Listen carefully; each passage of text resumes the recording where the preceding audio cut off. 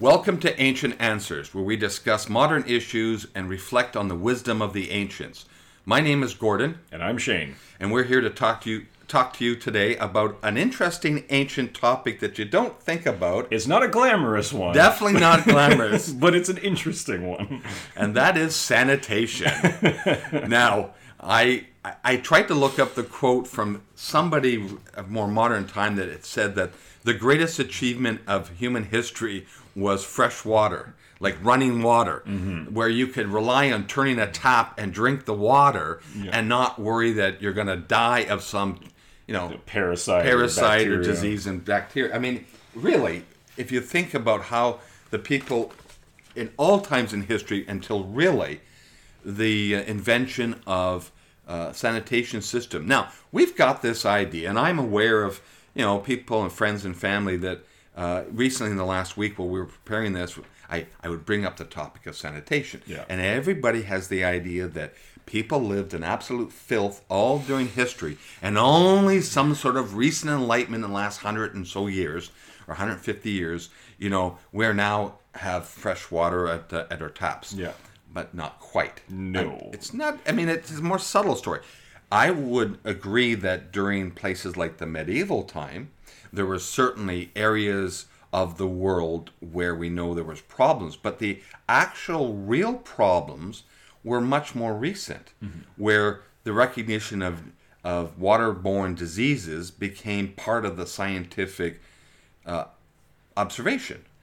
But I would like to wind the clock back and start this episode by going back to about 2,500 BC. All right.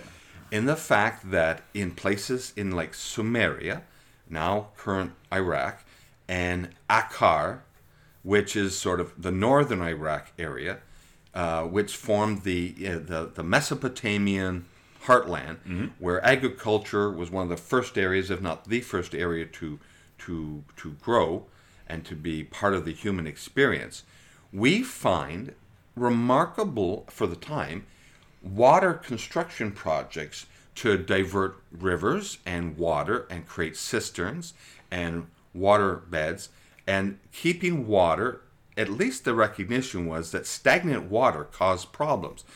We didn't expect them to understand germ theory. That wouldn't happen until the invention of microscopes. But they could make a correlation. Certainly, Sumerians did. They made a correlation between fresh water and the fact that it has to flow down. The rivers have to kind of feed any water system. And that if you kept the water moving, then you tend to have less outbreaks. And I think that of disease. Yeah, and I think that the most important thing you said there was the moving water. I mean, it's easy enough to dig a big hole as sort of a cistern or water storage area. Right. But like you said, if it just sits there and stagnates, that's a breeding ground for bacteria and whatever else might happen to collect in it. But they figured out, and at a very, very, very early time, that if the water was continuously moving, if there was continuous changeover and flow, that wouldn't happen as much. I mean, they did have of course outbreaks, yes. But yeah, it did. And we are certainly aware that in ancient China, sanitation, even as early as the Zhou sort of dynasty time, which would be as around the year 1400 BC, that they had developed and were developing water movement systems. Now, irrigation, both there and in Mesopotamia and also in Egypt, would be paramount as well for the movement of water. Yeah. So the two go together. And in fact, the fact that they do go together is, one of those absolutely vital sparks of civilization. Well, if you're already moving water, especially when you're looking at places like Egypt and Mesopotamia, which are very arid landscapes and desert countries. That's right. The ability to move water for the production of crops is paramount. It's integral to the survival of your civilization. So when you're already moving vast volumes of water in order to irrigate your crops and water your fields, it's a very small step to move that towards like waste disposal and sanitation and cleanliness. That's right. And one of the side results of that kind of human organization to create these water channels and movement channels is you need a hierarchy. Yep. You need to start creating the initial human civilization hierarchies of leaders and those that supply physical labor, and you start the vestiges of engineering Yeah.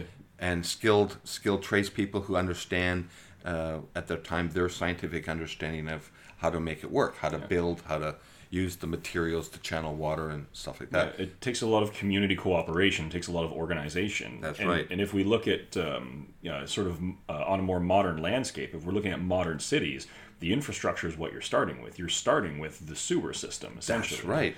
You know, it's the basis for any kind of city, any kind of community civilization. And there's this misconception that that's a very modern idea. It's not. It's thousands of years old. Well, actually, you're leading a point. We would like to do an episode shortly about construction engineering principles that were used in ancient days. There's going to be a lot of crossover. There will be a crossover, but you can't have one without the other. And then you say, which one comes first? Well, it would actually, in some ways, be sanitation, because it generally speaking, it had to be built into the ground for gravity flow and stuff like that.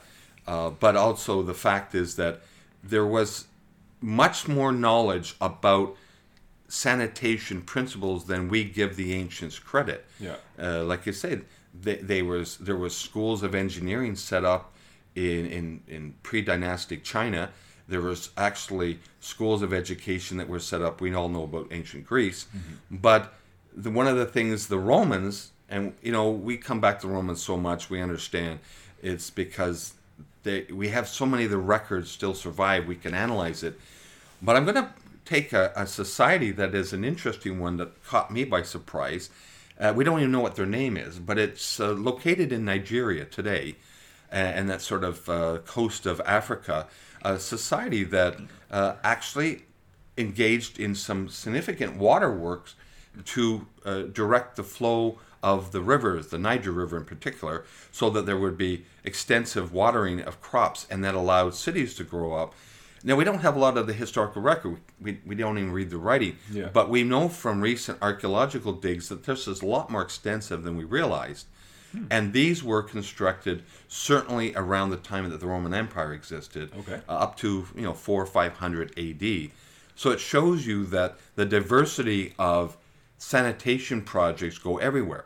We know that even in Mesoamerica, now it tends to come a little later than the ancient period. Yeah. But up to the year 1000 AD, the Mayans, that was after their collapse, but the Mayans had obviously built some extensive water treatment and water transportation systems that tended to be used for sanitation. But we're gonna again agree to shift to the Romans, because if there was anything the Romans, we know this from the historical record, they would like to brag about. Yes. This is actually surprising me how many times the Romans would despair of the barbarians because they don't have sanitation. Yeah. Well, they don't have Roman sanitation. It wasn't exactly true. The Germanic tribes and the Britannic tribes and stuff like that had some forms of rudimentary sanitation systems. Yeah. They knew enough to dig the hole outside of the village. Yeah. But the Romans excelled it because they were not the first, though, to build aqueducts. No. But they were champions when it they're came to building aqueducts. astonishing projects of engineering. I remember one of my professors in university actually talked about it, that in academic circles, the Roman aqueduct system is seen by some to be a greater feat of engineering than the pyramids of Giza. Probably took more. I don't know if it would take more man-hours. That would be an interesting study to estimate.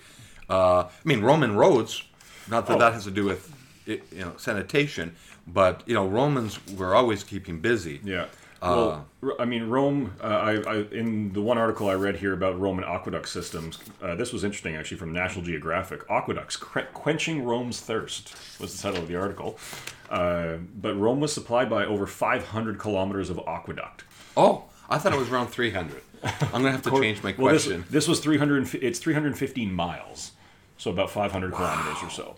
So the city of Rome had 500 kilometers of aqueducts.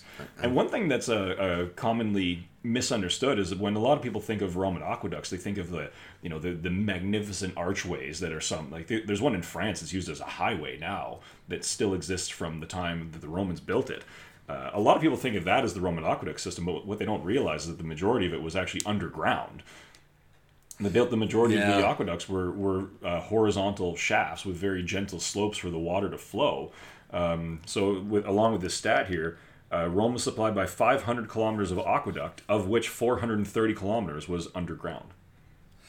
Ah, okay. I have lived in Rome, and I would go by in the bus, and I would see bits and pieces of an aqueduct, and I was amazed. I mean, I was just like in awe, thinking of that. That's interesting because they would come down from the hills to the south. Yeah, in many cases. The only times that they really went with those big vaulted archways and those very impressive feats of engineering was when they had absolutely no other choice. They wanted to show off. Okay, well, let's be honest. They did. They were very proud of their aqueduct system. That's right. They wanted foreign visitors to sit in on. Look what we can do. Well, I found a quote that I'll share towards the end of this on that subject. But there was one case where in the article that I read where they could have gone through a 1 kilometer stretch, but because it was such a drastic drop in a valley, it was actually easier to go 7 kilometers around out of their way. Oh, wow. Than to build that massive vaulted archway aqueduct system. Interesting. Right? So you could. Well, that means that they have a sophisticated engineering minds of their time that could make those calculations. Well, and that's the thing, right? Like there's some of these aqueduct systems, the water sources were 100 kilometers away. Oh. And then it's all just gravity fed. There's no pumps or anything. They just have a gentle slope, and they're accounting for, if it dips down into a valley. Because if it was a shallow enough valley, they could run the water down, and depending on where it came back up, there was enough water pressure to push it back uphill. So they understood fluid dynamics and physics to the point where they knew, okay, in this valley, we can just have the water pressure push it through, but in this one, we actually have to build a bridge across, Well, and again, I mean, there are ruins of aqueducts in China, and there are aqueducts in a couple other places. Actually, surprisingly, I was surprised to find that, although they came from a more modern time, there were aqueduct systems in Mesoamerica. And Central America as well, but it's remarkable. Again, we don't think of sanitation and moving of water as a very sexy topic, but it literally involves engineering, the movement of people. You have to motivate and organize and manage people. You have to have a vision. I mean, you have to have some kind of idea what you want to achieve. The creativity behind some of this too, and the need. I mean, they were all there to answer a need that they understood. I mean, Imperial Rome having roughly 1 million people more population. How much water. It'd be interesting to compare how much on a per capita basis a modern city today goes through. I mean. Well, I can tell you that the Roman aqueduct delivered roughly 1.5 million cubic yards of water every day. That's over 300 million gallons. It was roughly 200 gallons per person in the city of Rome. Really? 200 gallons per person in Rome. I wonder what our water usage is. Yeah, I tried to find some modern contemporary numbers, but it was difficult to kind of get proper conversions. I think most of our audience is located probably in North America and those who speak English and maybe Europe. But if you make a sort of a compare, and we've made it obvious, we're in Canada. We live in a land of abundant water. Yes, absolutely. I mean, was it 3 million lakes in Canada?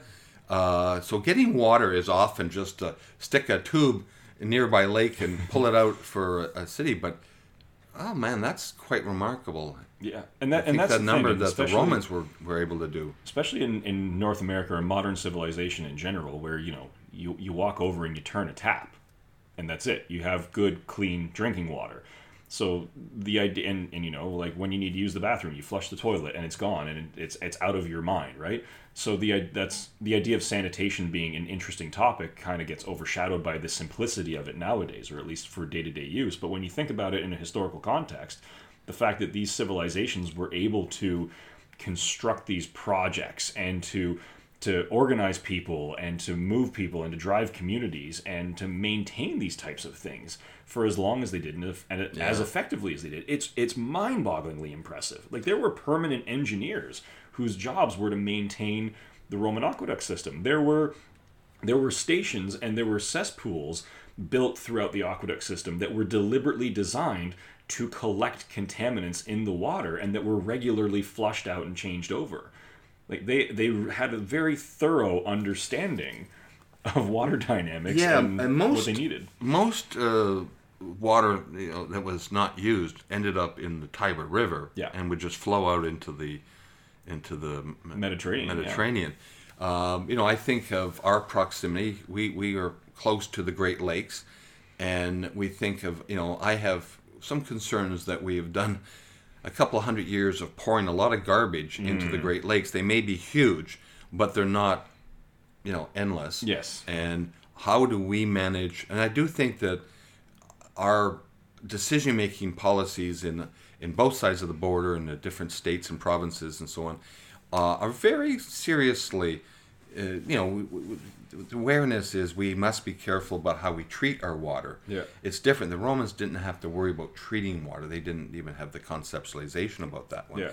And today, our burden is sanitation is something we have to take that extra step. We have to make sure that our waste, and it's not just... It's more than just getting rid of it. It's also chemicals. In fact, new chemicals that are being created by industrial activities that don't deteriorate in the natural environment and pose threats. Yeah. Some of them we don't know yet what the threats are. The ancient peoples didn't have to deal with it. They just dealt with it in terms of a sanitation issue, and remarkable when remarkable to see the results and stuff like that. Mm-hmm. I've got a couple other notes here.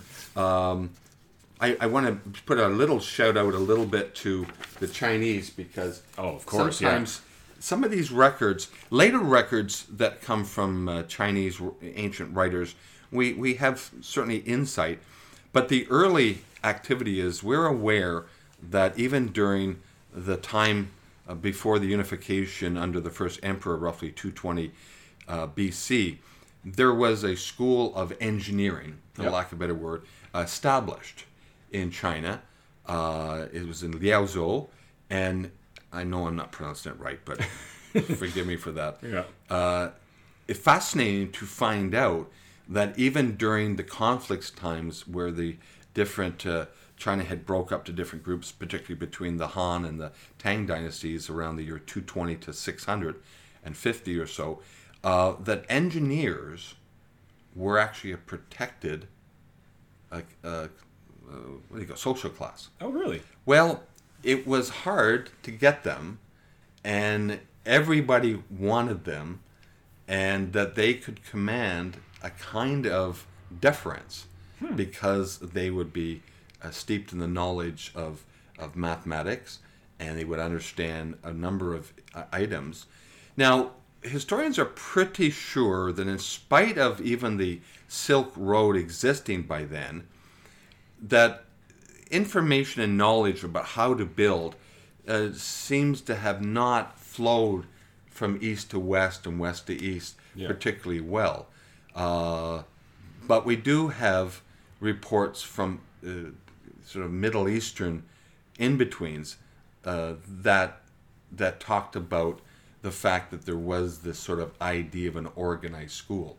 And now we think that the Romans also, inspired by the idea of the Greek academy idea, were also ones to start establishing a kind of a systematic system of education for those that would take on that. I would speculate, how did they know who to pick? It was all boys, of course. Unfortunately, but how do you pick them? Did you do some sort of math test to see what they... Because that would be, I think, a fundamental skill set of understanding how numbers operate and work. Yeah. But the Roman numbering system really was a cumbersome... It's nice when it comes to Super Bowls, but it's not the easiest thing to work with in math. I get the 12 numbers on the clock, and after that I'm done. And I studied this for 4 years. But when the numbering system that we currently have today, which we often call Indo-Arabic numbers. But it's mainly because it came from the Middle East area, the in-betweens between the Silk Road.